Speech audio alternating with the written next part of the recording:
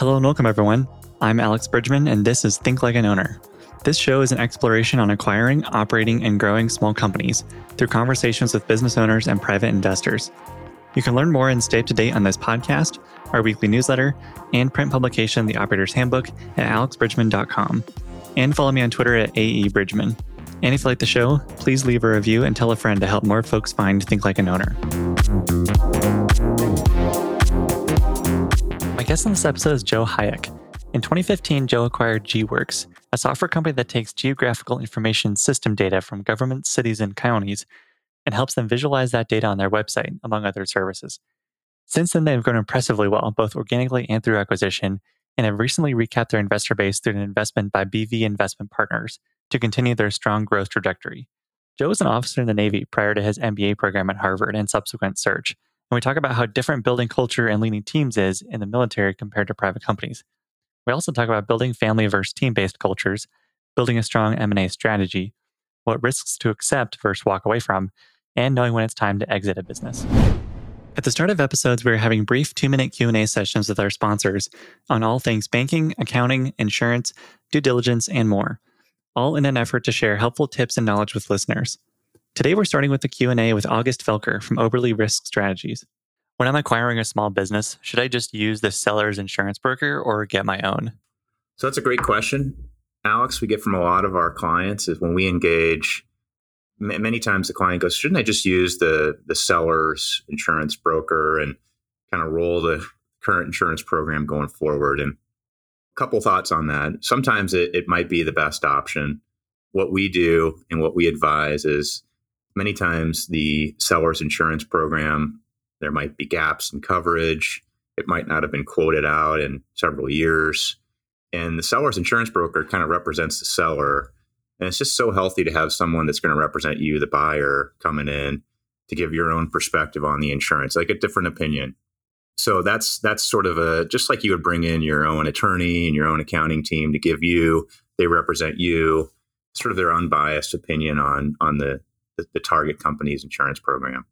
A couple other things is more and more so, it's you can't roll forward the current insurance program through the change in ownership. For one, if it's an asset deal, insurance is not assignable, so you can't assign the current insurance program just and assign it over to the new company that you're forming to acquire the asset. So you've got to rewrite it and redo it. And it's good to start early to do that. If you're not doing an asset deal, and maybe it's a stock deal, and the FEIN would stay the same, still there's language in many of the insurance contracts of the target company that they have a change in control provision where if there is a change in the equity holders, the insurance carriers have a right to cancel the policy.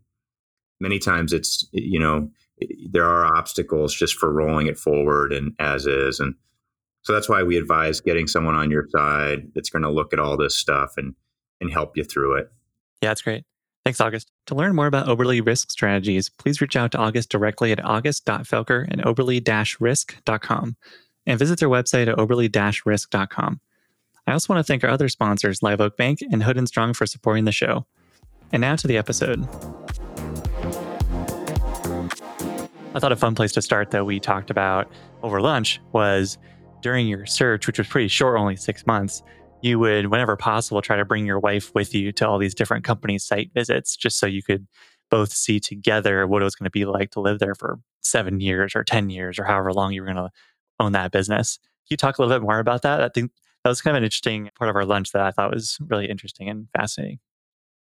Sure. So one thing to note, my wife and I have been together since we were 16. So we've lived, when I used to be in the Navy, so we've lived all over the country, and where we lived, we love some places more than others. And when we tend not to really enjoy the place where we are living, there's kind of an underlying tone of kind of somewhat misery because it doesn't feel like a home. It feels like you are there and just counting time until you can move somewhere else. And so big part of the search world when I was searching in 2014 is, you need to do national, and you need to be able to be willing to go live anywhere. And, I wanted to do a regional search, but it was also really important that my wife, who'd been with me for such a long time, we were both happy where we were living. I didn't want her to be miserable, because if she was miserable, I would inevitably be miserable, and or vice versa. Like I could end up not liking the place either, Alex, and it would be hard on her. So I was always a big believer from when I was prepping for the search of getting in front of owners as soon as I could. And when I would do that, I would take my wife with me. And often she would drop me off to meet with that owner. And I would spend how many hours or a day with them. And then she would just go drive around. And she'd go, where are the churches, where are the grocery stores, talk to local people, what's going on. And if after the meeting, she'd ask me how my meeting went, and I'd tell her, and I'd say, well, what do you think? And she'd either say, nope, or I could be here. And if it was a nope, no matter how good that deal was, that was the end of it.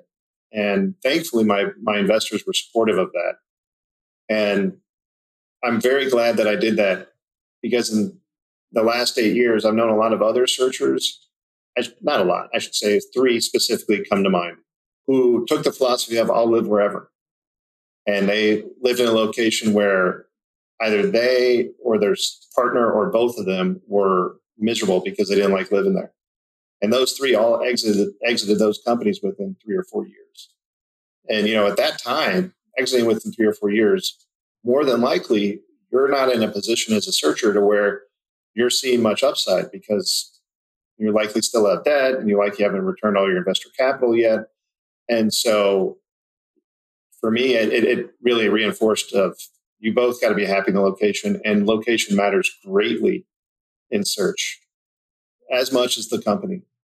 Yeah, that was pretty interesting, because there's still an element of like, you want to build your company and kind of life in such a way that you could do it for a long time, because it's going to take you, maybe a couple years before you really feel like you know the business well and know how the cash flow dynamics are and growth opportunities. And so if you can't get to that point where growth starts to compound and you're miserable, like you're not going to be able to get there all the way. I find that philosophy really interesting. Like, what other ways did you try to optimize for constructing your day, the company you bought, your life, the city you lived in such a way that you felt excited to be able to do that for a long time and you had that longevity to be able to get to those compounding years? So I remembered when I was in business school and I took the search fund courses, the professors had data that showed that most searchers actually end up within 100 miles of their desired locational preference. And when I would talk to searchers who were doing a national search and say, well, where do you really want to live? And they named 3 or 4 locations, and you just keep in touch with them. Most of their deal flow came from those 3 or 4 locations. That matters, I think. I think people know that matters. And so for me to live, we wanted to be back in the Great Plains, the heartland, because that's where our family was. And so I really put a lot of effort into sourcing. While I looked throughout the Great Plains region, I was really, really focused on finding things that were within a couple hours of Omaha, where I live and where I grew up and my wife grew up and where we had family still. And I had a lot of good deal flow from there. I mean, it's what I was incentivized and what drove me. And I think a lot of people will find that in a search. And so that drove that. And now how I worked my days, Alex, I worked my days, kind of working out in concentric circles, if you will. What can I work on local and then build out from there? So then I'm looking in the Dakotas and then Kansas or Oklahoma or Texas, or Iowa, how do I build out? And then I ran my call sheets based on that. Yeah, your search was really quick, only 6 months. And can you share a little bit about what enabled that focus in that short time frame? I think, again, this was 2014. So much has happened in the search world since then. I mean, it's evolved quite a bit. When I was searching, it was still very much the funded searcher route. Self-funded was starting to take off a little bit, starting to get some legs under it, but it was still very much a funded search. And at that time, the funded search was national. When I dug into I spent my whole second year in business school getting ready for my search. And I spoke to a couple dozen searchers, probably another couple dozen investors. And the thing I realized when talking to them, what national search actually meant at the time. So again, I'm putting this context of 2014, was search on the coasts and then major metropolitan areas outside the coasts, like a Chicago, or Houston or a Dallas. But everything else, that's like, don't look there. Look where everybody lives. And so I focused, well, that wasn't what I wanted. And what my wife wanted. So we wanted to focus in the Great Plains region of the country. And so when I was searching, as far as I knew at the time, of all the searchers that were out there and still know, I was the only one at that time looking in the Great Plains. There may have been someone else, but I was not aware of them. I never ran into anyone else. And I think that helped. I was the only one out there, the only quote unquote sophisticated buyer that was out there looking for a deal. I think that mattered. I had really good deal flow as a result. I had this attitude of I wanted to get in front of owners as soon as possible, but I also had the same mindset for intermediaries. So, I did proprietary outreach, but I also worked a lot with intermediaries, brokers and M&A advisors. I want to get in front of them as soon as possible and build those relationships. They're people, they're trying to work a business. It's important to develop those relationships to help drive deal flow. So especially people that live within a couple of hours of me, I would drive and meet with them in person and sometimes do it a couple times. There's things like Corporate Finance Associates, CFA, and the Association for Corporate Growth, ACG. They put on regional conferences, at least they did at the time. And I would go to those. I went to 3 of those. And that gives you the opportunity to meet with lots of intermediaries. And so I developed those relationships. And so they knew I was real. They knew I had committed capital. And it helped with deal flow. I mean, it really did help with deal flow, just getting in front of people. I had an aha moment early on in my search, Alex, where I was part of, so I had 2 investors, and they backed some other people as well. So there's like a cohort of us out there searching, and we were all doing regional searches. And we would share deals with each other because we didn't really have overlap in each other's regions. So we worked really well together. It was a nice team, all working towards the goal of finding a company in our region. Well, I noticed early on that I would find deals in other regions from intermediaries in my neck of the woods. And I kind of had the aha moment in the second month was, well, these intermediaries, they're calling all over the country to find companies to represent. I can't just focus regionally from a sourcing perspective. So I had a national outreach for intermediaries when it came to sourcing.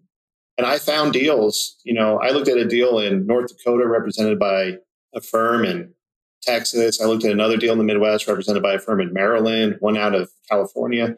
So I think having that early aha moment where I needed to have a national presence for intermediaries really helped my deal flow. So I was, except for a couple of weeks in August when everyone takes vacation, I never had a trough of coming in to look at. And it really helped me stay on my metrics.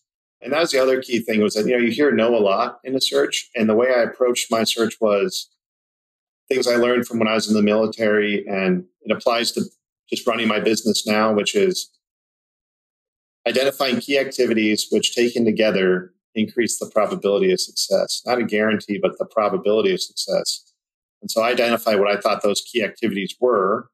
And then I kind of boxed my time and how I would spend them. And so I would spend mornings, and I wasn't doing sophisticated email marketing back then. I didn't know that. I knew other people that were doing it. There are searchers out there at that time and even now that have been wildly successful doing that. I didn't know how to do that. So I just called people and sent emails. So I'd spend my mornings doing cold calls, and I'd spend my afternoons or doing meetings, and I'd spend my afternoons doing meetings and doing follow-up calls, and then book travel around that. And I'd set metrics. I want to do so many calls per day and so many follow-ups per day. And I wanted to look at 5 good companies a week. And I wanted to try to do 1 IOI a month and 1 LOI every quarter. And those were the goals I worked against. So despite hearing no a lot, or we don't have anything for you, or pound sand, as long as I was hitting those metrics, I could still say I had a good day. And so I think kind of the confluence of those things helped me in finding my deal. And then the final thing is this, there is some luck, right? There's obviously some luck. The search is like a deck of cards. And this is how I always think about it. And your company you're looking for is an ace of spades. And that ace of spades might be at the top of the deck or the middle of the deck or the bottom of the deck. And your job is just to turn over 1 card at a time until you find that ace of spades. For some people, that card's not in the deck. And if you have enough runway and money, you buy a second deck and start to move through that. So there's definitely an element of luck. And I think the final thing for me that helped me was I inevitably landed on doing a funded search. And because I needed that sophistication of investors to help me really understand good deals from bad deals. My background was the military, and then I went to business school. I mean, I'm not a deal guy. I wasn't. And having them there available to me, and I only had two, which means I really could talk with them, really helped me understand and learn good deals from bad and good deal characteristics from poor deal characteristics. So when you take those kind of three different elements and put them together, I think that really helped me run and inevitably have a relatively quick search. And then how'd you land on a software company then? Was that something you thought of, like you aimed for from the beginning, or did that evolve pretty quickly? I mean, it must have evolved pretty quickly with only 6 months.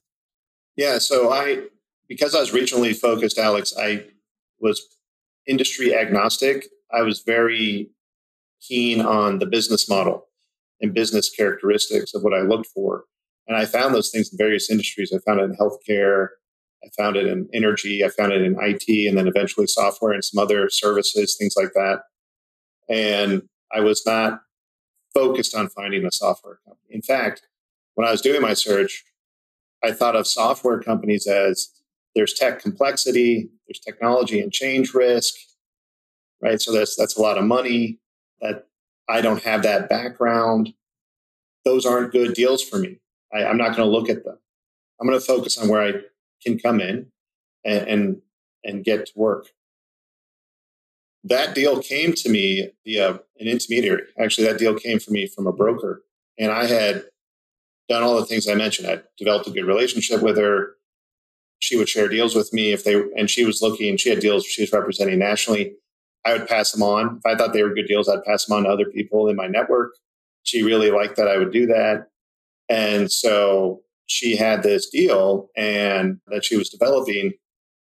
And she told me, hey, this owner doesn't think I can bring people to the table.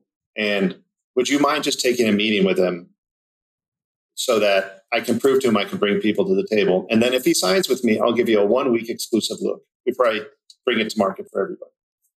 I'm like, well, what's the business? And she's like, well, it's a technology company that sells to government. I was like, ooh, it's technology and then it's government. Government's going to mean long sales cycle and low growth. Okay, I'll do it. I'll do it for you. I'll take the meeting.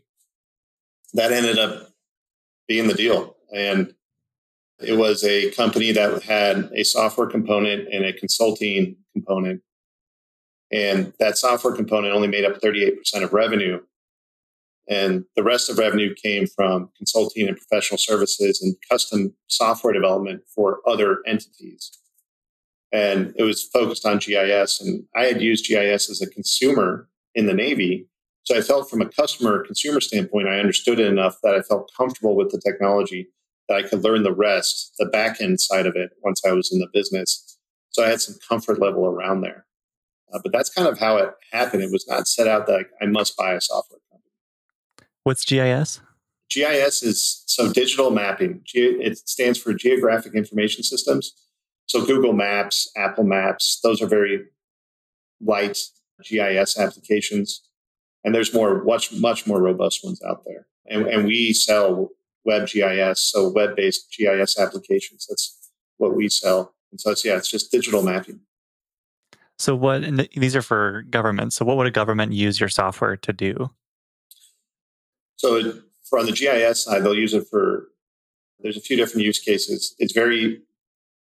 One is for public records. So you can visualize a lot of public records and then make them available to the public.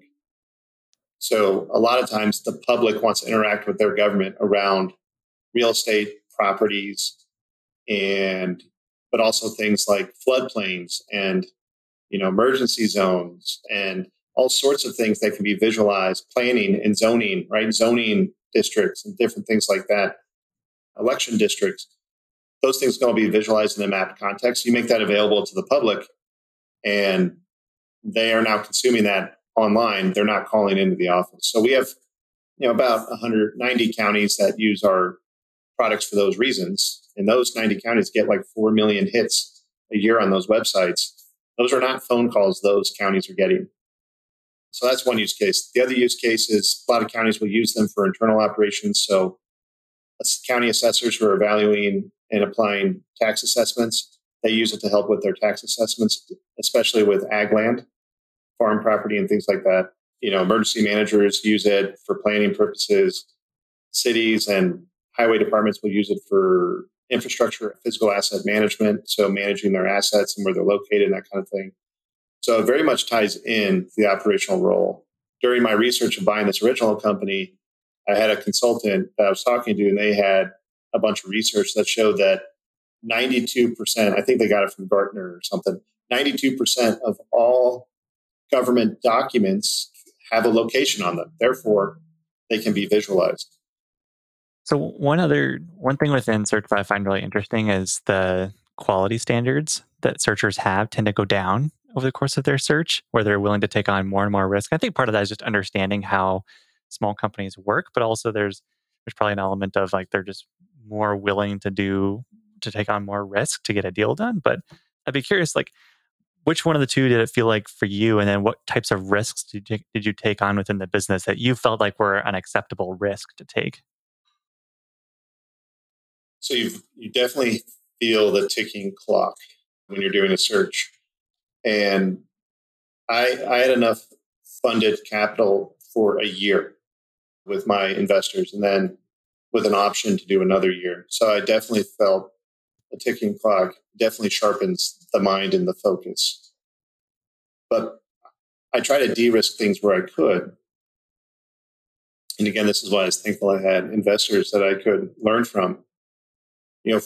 Focusing on a business model and business characteristics when you're regionally focused and agnostic to the actual business industry helped me find a lot of good businesses that met those characteristics, or most of them. That was important. That helped me maintain my deal flow and look at a lot of good companies and be more disciplined at what I was looking at. I mean, in the 6 months that I ran my search, I looked at and reviewed 300 companies. I don't know if that's a lot, but I was a solo searcher. That was a lot for me. And a lot of them ticked off different characteristics of what I was looking for. So that helped me maintain discipline, because that it's tough to maintain your discipline when you want to get a deal done. The emotional side of you starts to take over. To also help with keeping that in mind, so I could just try to stay disciplined. I focused just on finding a good business, not a great business. It's my job to make it great. And that was my attitude. You really hope you kind of find that unicorn when you get out searching, because you hear about all these unicorns out there. Well, I don't mean unicorn as it's used now, but this idea that these searchers who found these amazing businesses and they transformed into all these things, and you want to do that too. And you want to find that great business right out the gate. You want to find a good business that's got good bones, that has a resilient business model, as resilient as it can be, and is in hopefully a good market. Depending on what your thesis is what that'll define what a good market is for you. But I think focusing on just finding a good business helped too, because I was willing to accept hair on the deal. And then tied to that was with due diligence, and this is a philosophy I maintain to this day. Typically, when you're buying a small company, you're just dealing with that owner. It's not like he has an executive team behind him and all these third parties he can or she can lean on to help them. It's all them. And so deal fatigue, time kills deals, deal fatigue kills deals. And the longer something takes, the certainty level drops for that seller. I would just focus my due diligence around 5 or 6 key go, no go criteria for that business. And the rest we just accepted as hair on the deal that I would deal with in the business. We just focus on a few things. Having now been through a recap myself, and I went through a very invasive and intensive and deep due diligence process, we definitely don't do that. If I were to layer that on a small company I'd buy, that deal would die for sure. But I have an executive team and I have third parties that I can lean on to help me. So I was able to manage it. So I think for me, what I did was, when I had the business model I was focused on finding just a good deal, and then really limiting the scope of the due diligence to just key go, no go criteria, help try to stay focused and disciplined on finding a good deal and finding a good deal quickly. One thing we've talked about before too is given your military experience, you've been in leadership positions and led military teams. What are some differences in what things did you have to change about your leadership style coming into this company versus leading in the military? In the military, I think it's important for the military people to remember with the military is that it is a group of people working together to achieve a purpose. And they come from all walks of life. And at the end of the day, they're just still people. And so a lot of the things you do in the civilian world and the military world are the exact same because it's still just people. And people will find the way not to follow orders or follow directives or to sandbag in the military, just like you would find in the civilian world. It's a lot of those things are the same. And so from a leadership perspective, it is still around clearly identifying the mission, the objectives, aligning people behind it, and then bringing what resources you're able to bring to bear to position everyone in the overall organization for success. Those things are the exact same. I think a couple of things that I did not expect in the civilian world versus when I was in the military. One is around culture and tradition. So in the military, I was in the Navy, we had over 200 years of tradition and norms and culture that you just got brought into. It existed. And you very quickly learned the norms and existed and lived within that. So often when you come into a small company, that culture is directly tied to that personality of that owner. So if that owner was loosey-goosey, hey, high fives and beer on Friday, the culture reflects that. If that culture was, if that owner was very authoritarian, had to own every decision, the culture reflects that and the people reflect that. And so one of the things I didn't take and appreciate when I came in was that I had to build a culture and tradition from scratch. And that's a huge lift. I mean, that's still ongoing. It never ends. I didn't have all that. I didn't have 200 years of history to fall on. That affects your leadership because you spend a lot more time talking about your culture and who you are as a company. You have to beat that drum all the time. Whereas in the military, it's ever present and you don't have to necessarily enunciate it all the time. So that changed my leadership style. I think the other thing that in the military, it's the military. So there's that part of the culture plays into it. You still need empathy, but you don't necessarily wear your empathy on your sleeve.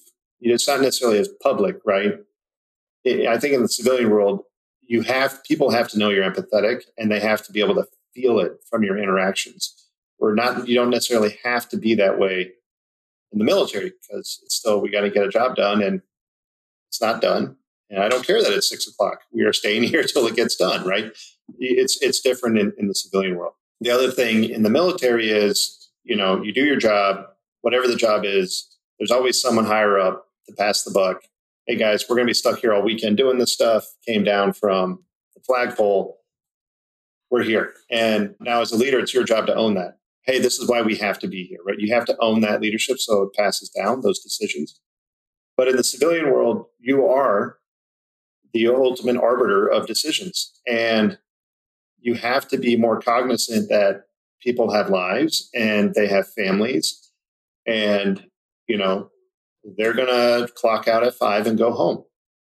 And you can ask them sometimes to stay more for something that's really needy, but you can't do it all the time. In the military, you kind of had that safety valve of, hey, we'll just work until it's done. You can't really do that in the civilian world. You have to be much more cognizant of life in general than in the military. Yeah, certainly. This kind of leads into another point that we had discussed earlier about building family-based companies versus team-based companies and some of the nuanced differences in there. And I know you've obviously seen a lot of companies and invested in a couple as well. And I'd love to hear kind of your thoughts on leaders aiming to build family versus team-oriented companies. Yeah, so I'm very much in the team camp, and I'm very much not in the family camp. And I'll start with the family first and then move to the team. So a family, right? Let's just think of our families, right? We don't pick our family members. We wouldn't necessarily want to work with all of our family members. It's not the purpose of a family is to exist as a unit and exist together as a unit over time. Typically, you have a patriarch and a matriarch, or some sort of combination of those things that are really the guiding hand on things. And people take their directions from them. But whenever a family's together, they always kind of live within the parameters and the boundaries owned and set by those people, kind of the parents, if you will. But families can be complete ne'er-do-wells, and that's just fine because you all love each other. It's unconditional love. And I don't like that mindset in business. And so I'm very much about the team mindset in business. And a team to me, Alex, is a selected group of individuals working together to achieve a purpose. So you got to break that down. Selected group, right? You're selected to be on this bus with us. You got picked. You're not just here because you happen to be born 2 years after me, right? You're on the bus. You were chosen to be on the bus. You have to do your part to stay on the bus. That gets to working together. The team works together. They may do things individually, but it's in the effort to help the team, and they'll do things as a team. Big thing on team with teamwork is trust, dependability, right? You have to be able to trust that other person. They need to be able to trust you. They need to be able to count on you. You need to be able to count on them. It just takes on a different level of effort when in a team to work together to do what they need to do, which is achieve some sort of purpose, right? So sports teams want to win the championship, right? A company might want to be the number one in their space. That's the purpose they're working towards. And so for me, that drives a better outcome. And that drives finding higher quality folks who share that mindset that want to be a part of that team because they get excited about that. And they get excited about being able to count on other people. In a family environment, love is the thing that trumps overall. And so things go unsaid. You can't necessarily always count on people, but you just kind of lumber along. And when I've looked at companies where they have a quote unquote family culture, you see a couple of things. You don't see wild growth and you see extremely low turnover. There should be some turnover in the business because some people graduate off a team to go do something new and exciting. Some people are kicked off the bus because they are not successful on that bus, but maybe they'll go be successful somewhere else. And as a team, you're more likely to achieve greater aims. So that's very much why I'm in the team camp and sit towards that. So when I'm interviewing people, I'll ask them, what kind of culture do you prefer? Do you prefer a family culture or a team culture? And they'll give me whatever answer. And they'll say, well, what does that mean to you? And if people give me a family culture and then they give me some reason that lines up with that, they don't get on our bus. Yeah, it's a pretty hard line in the sand. You talked earlier about empathy. There's still an element of, even in a team-based culture, there's an element of empathy and understanding the constraints and pressures that are on various members of your team. How do you negotiate that balance where you still want to be seen as somewhat empathetic to your team, but how do you draw that line? I'd be curious. Yeah, it's tough because in leadership, it's all about dichotomies, right? You have to be accessible but aloof. You have to be friendly but not friends. You have to be empathetic but dispassionate. You have to find, as a leader, to balance those things. What I do to try to balance those things is keep everything as simple as possible. In fact, it's one of our core values, keep it simple. But boil everything down to what matters the most. So every role is defined. What success looks like in that role is defined. What are 2 or 3 things that are, if you are doing these, you're successful. And as long as you're living within those, you're great, so that you can balance your work-life choices. Sometimes is there going to be a higher need for things? Yeah, but that's meant to be the exception, not the rule. And we've defined those for each team each kind of sub-team, each department within my company. They all have those fairly clearly defined They have a very clearly defined North Star. Roles are clearly defined.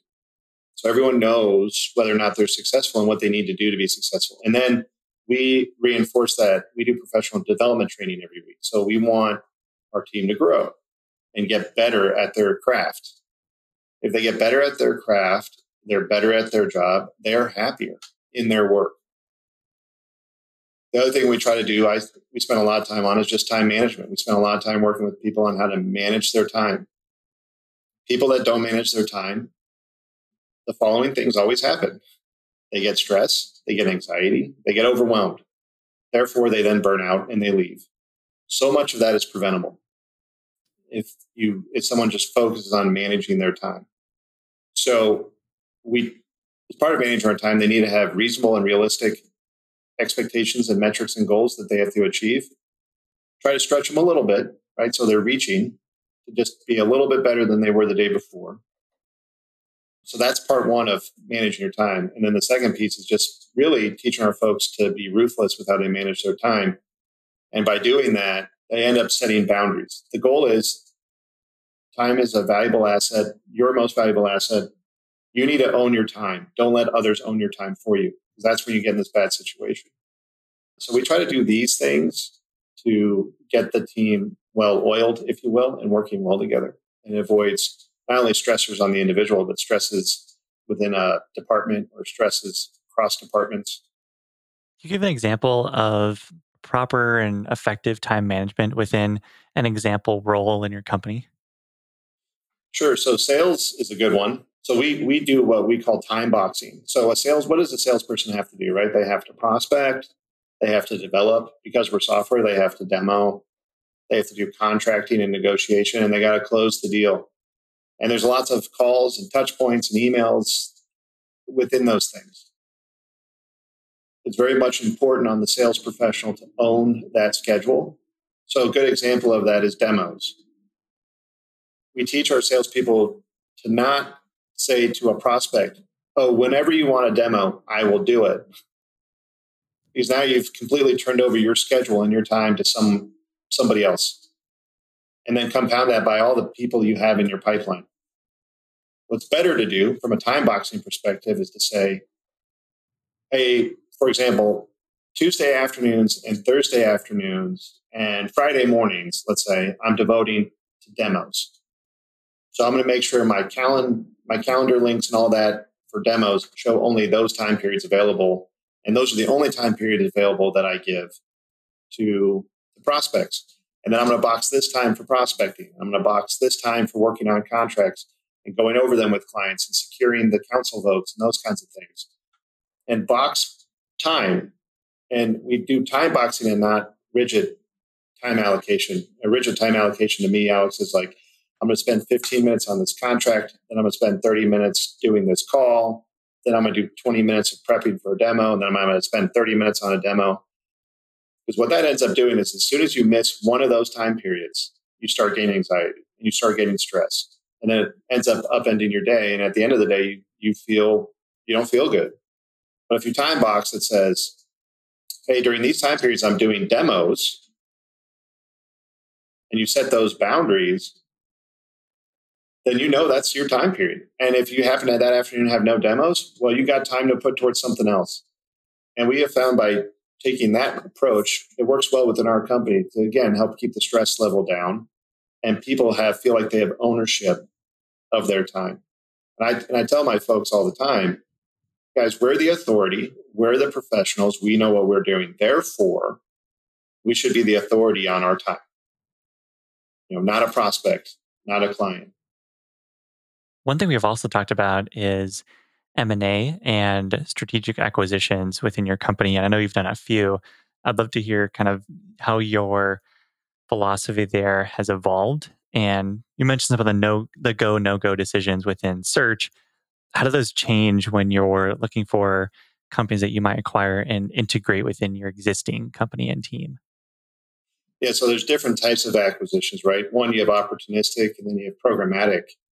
But then another level deeper, you have three distinct types of acquisitions or buckets. And you can have a thing in more than one bucket.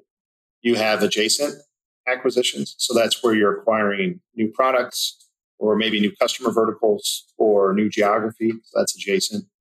You have competitors, right? You're buying a competitor. Most likely you're going to want their book of business because you're going to end up moving people into your products or cross-selling your products. You may keep theirs, right? They may fall in the adjacency camp as well.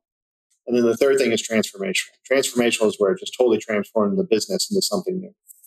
And for me, I started out as opportunistic. So the very first deal I did after my initial acquisition, it was in the first year, and it was a very small deal. And it just happened to be an opportunistic deal, and we did it because we wanted to learn how to successfully integrate, and then create value from an acquisition. So we were opportunistic, and we succeeded. Once we showed that we could do that, we became programmatic about our follow-on M&A approach. And that happened to land around the time, around 2017, where I kind of had my aha realization of what the business I was really in. So I was in my third year. I was like, okay, I'm really in this business, and this is what we need to do in our market to really distinguish ourselves. Therefore, our M&A needs to look like this. And it became programmatic. And then in a sense that day, I've been very, almost like running a search, doing the activities again to lead to success, very much like a search, just without the stress of the time clock. And so now I'm programmatic. I did 2 follow-on acquisitions after my first one. Both of those fell into the adjacency bucket. And the second one I did fell into adjacency and transformation because it was a very key acquisition tied to kind of the aha realization I had of the business. And so we kind of had to be really bold in that company that we bought. And I was very targeted in that. The business was the same size as mine. But they actually had more employees than mine. They had about 50% more employees than I did. So I went from 20 employees to 54. We added an entirely new product suite. We added hundreds of new customers and geography. It was transformational, but it had to happen for us to be on the path of where the business has been on since, which is where we wanted to be. So I've done those 2 buckets. Now I'm looking at the third bucket, the middle bucket, competitors. So now I'm targeting those as well. So I'm targeting all 3. So I've been able to broaden my aperture of what I can go after. But that's how I think about M&A, right? I started opportunistic. Some people will start programmatic right away because they're a lot smarter than me and they have a lot more experience. So they know how to dive in and do those things. But I wanted to prove we could do it. And my board wanted to prove that we could do it. And then we went programmatic. And then those sub buckets, right? The adjacent, the competitors, and the transformational. It's kind of how I look at things, and they might share characteristics. That's how I approach follow-on M&A. From a due diligence perspective, how deep you go really depends on the size of the business, the size of the company. If a company looks like mine, where they have an actual executive bench, a lot of times in these small businesses you buy, they have quote-unquote managers. Typically, that's the best person at that job. They're not really a manager. I've seen that 3 times now, and I've seen that in the companies I've acquired, and then just looking at other companies and anecdotally from friends who've done search. But if they have an actual executive team and they're of a certain size and certain level of sophistication level, you can go really deep during due diligence because they have the bench to handle it, and it's kind of expected. And basically at that size, it's going to be a large deal. So you really have to go deep. But if I was to buy another $1 million EBITDA business, I would take a similar approach that I've done in the past. What are the 6 key things that we really care about, that we have to confirm, except everything else? We'll paper everything else with reps and warranties and contingency if we need to or whatever, right? You can paper the rest. So that's how I would still do it. I would still take it on small deals the way I've always done it, and then large deals would go deeper. Kind of building on that is sensing an exit point in your business where eventually, a searcher is going to want to sell their company to somebody. How do you think about where that timeline comes? And I know you did a recap recently. Would love to hear a little bit about your thought process there in addition to these thoughts. But how do you think about designing or thinking about your exit? And then where did your recap fall into that thinking? So I think exit, so commonly in the search world, I've heard it so many times, is that the CEO drives the exit process. And why do CEOs want to exit? Maybe they felt they've been in the business long enough, they've taken it as far as they can. so it's ready for the next phase, which that's not what they're there for. They're not having fun anymore. They're miserable, frankly. That could be a possibility, but or there's new opportunities on the horizon that they want to pursue. There's lots of reasons why a CEO may want to exit, and there's no kind of timestamp on them. Now, in the funded search world, some of these search investors now, they're raising actual funds. So now there are potentially some time constraints involved that you have to be more PE-like and be considerable of those. But a searcher is a very personal journey to get to that exit point. For a CEO, there could be lots of reasons. We did do a majority recap very recently, and my investors, which I've had from the very beginning, exited out of the business. We bought in a really good private equity firm out of Boston called BV Investment Partners. They have really deep experience in technology and GovTech, and have done roll-ups and have done growth strategies, all the things that align with what we're doing as a business. So they're really the right fit partner for us. And we had lots of interest during our deal process, but I kind of saw, and my executives saw throughout the process, that these guys were clearly the best and had the most conviction. But what got us to that point, Alex, was not me. I didn't drive that. So it is a bit different. It was actually my investors that drove us towards the exit. In that, as part of my programmatic M&A outreach, I was developing good deals, but deals with really high price expectations. And we started seeing it enough.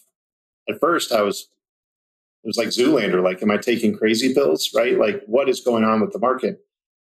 So my investors and I, we started meeting with investment banks and talking to other people in the industry, and we came to learn, no, that's where the market is. That is where the market is. And when the last deal I found, it was late last summer, where it had a very high price expectation, and we had some independent parties look at it and say, yeah, that's probably right. My board said to me, they said, Joe, this has happened a number of times now that we've outgrown the capital in the business, because we were acquiring companies using our cash in the business and our debt capacity.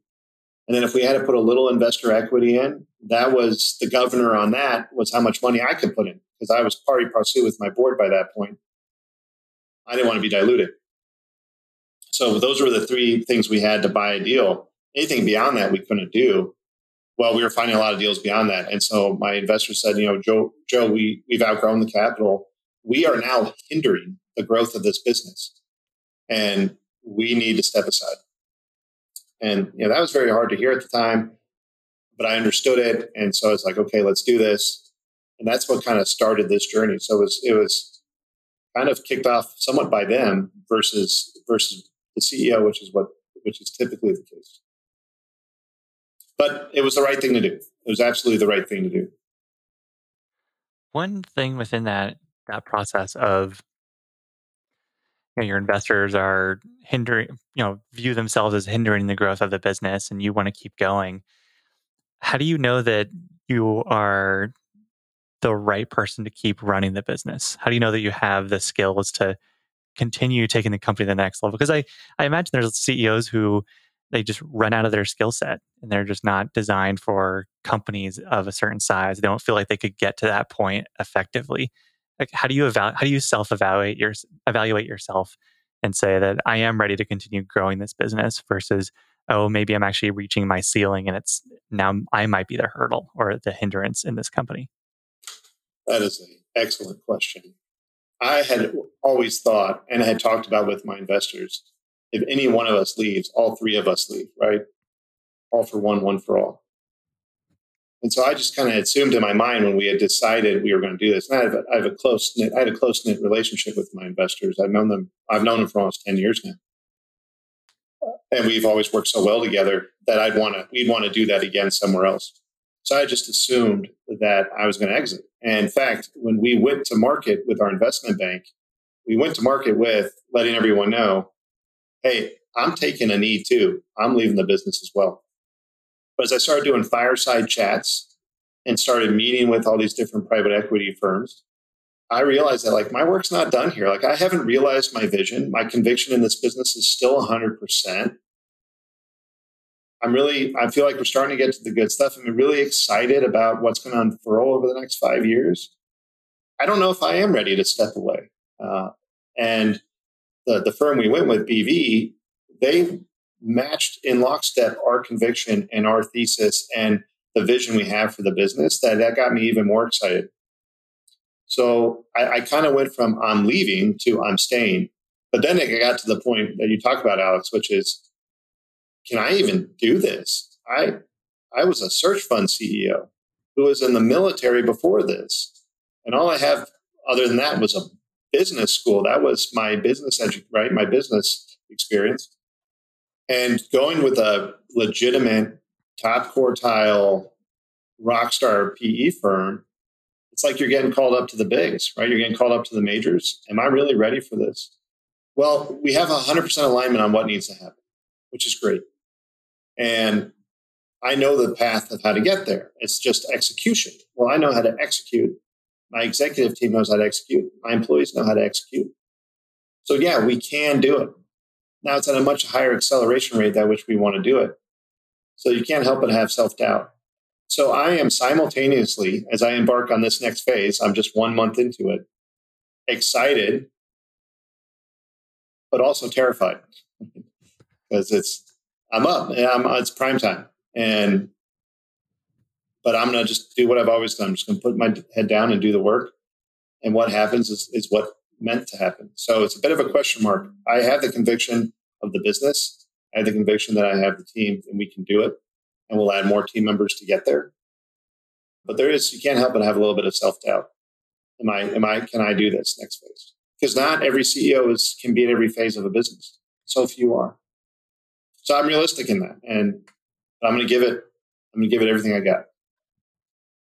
Yeah, I think a little self-doubt is probably helpful. It's good that your mind is, providing a check and balance for yourself over time. I think a little bit of that is helpful. Too much is not good, but a little bit will be good.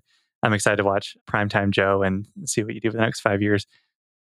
One last question before we do closing questions. What if anything would you change or do differently starting over in this path? Everything I have learned along the way, I felt should have happened. So I wouldn't necessarily go back and change anything. I had to learn those things. I had to experience those things. I had to go through the downs and the ups, I mean, there's a saying in the Navy that a calm sea doesn't make a good sailor. And so you have to go through the rough seas. It's how you get good. It's how you get better and more confident. And hopefully you're building that confidence over time. So I wouldn't necessarily change anything over time. I wish I would have learned faster. There's a lot of other folks out there that are a lot smarter than me. They will learn faster and get on the value creation path sooner than I did. But it still worked out okay. I mean, I really, the first couple of years were really difficult because we took some really big risks. We didn't start to really see those turn out until the year 3. I think other people probably would have gone through those better than me. That's just a wish. I wish things could have happened faster, but they didn't. I think if I could only change one thing, Alex, would be just spending more time on myself. Not to sound selfish or immodest, but more of that kind of self-care thing, spending more time with my mindfulness and my sleep and my activity and just spending time doing things away from work and outside of work. My mind's always thinking about the business, and it's important to break away. And I've gotten a lot better at doing that over the last couple of years, but I struggled with it for the first 5. And, it put a strain on me and probably put a strain on my family. So I wish I would have been more mindful of that from day one. So first closing question, what college class would you teach if it could be about any subject you wanted? I think a really cool and fun course, but I nerd out on this, would be to teach a course on how to ask questions and how to listen. Those are 2 skill sets that anybody can learn. And if you can learn them, you can be really effective in so many different things. And generally, in my experience, people are not good at asking questions and they're not good at listening. I was an intelligence officer in the Navy, so I spent a lot of time and went through training on these things. And I would love to teach that because they're definitely 2 skill sets anybody can learn. And it would benefit them personally, professionally, socially. Yeah, I completely agree. How would you set up that class? Well, first I would start with questions are your best friend. I mean, when in doubt, ask questions, and then just kind of start to break down the different types of questions to ask. So there's two kind of macro type of questions, and then there's a bunch of different questions beneath that you can ask, and how to think about asking questions and how to stage them, how to do follow-ups. And are you trying to learn? Are you trying to influence through your questions, and how that leads to different types of questions you ask? If you had to learn uncomfortable things, how to ask those questions to elicit that information, and then how to listen to retain a lot of that information, because you don't want to be asking questions, writing stuff down. It just looks awkward. And so how do you retain that information that you can write it down later? Yeah, that's a good point. It's hard to write and talk at the same time. What's a strongly held belief you've changed your mind on? So I feel like I evolve over time. I think a big thing that changed with me was, I'm an introvert in the sense that my energy comes from within. An extrovert, they get their energy from other people.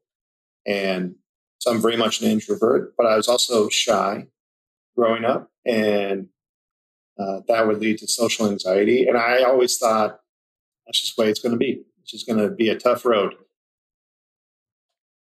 But I don't think that way anymore. I feel largely that I've overcome that social anxiety and that shyness. And I just always believed that it wasn't possible. And I very much felt this way probably until I was in my early to mid 30s. So having gone through the Navy and been in a company, but I realized, I had some realization at some point, like I'm able to do these things in my business context because the business requires it of me. So it's just a mental hang-up I have. And I was able to just kind of get over that mental hang-up. And it really kind of reinforced me the power of your mind and just mindfulness, and that how you think is how you are.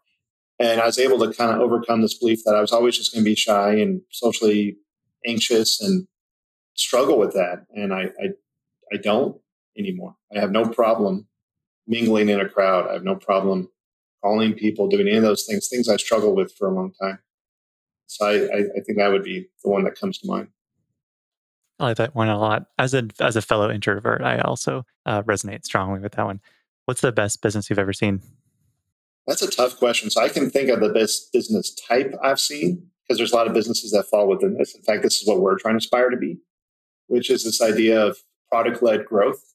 And the idea of product-led growth is your product, so in my case, software, is the key catalyst in acquiring, expanding, and retaining clients.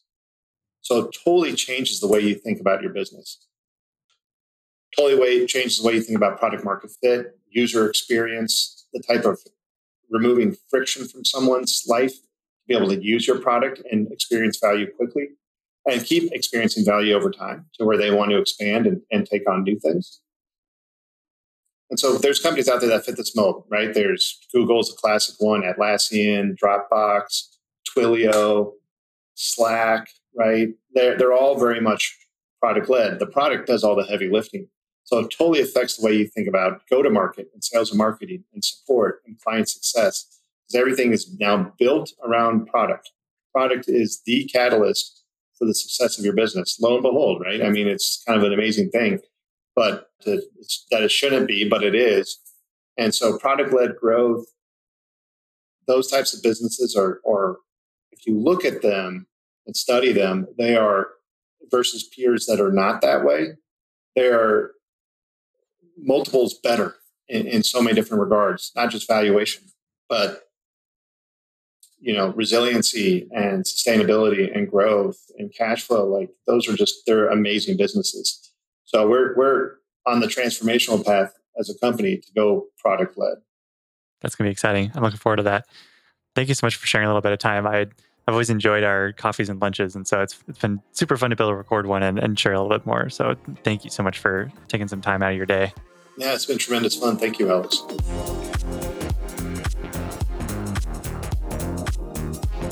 Thank you for listening. I hope you enjoyed today's episode.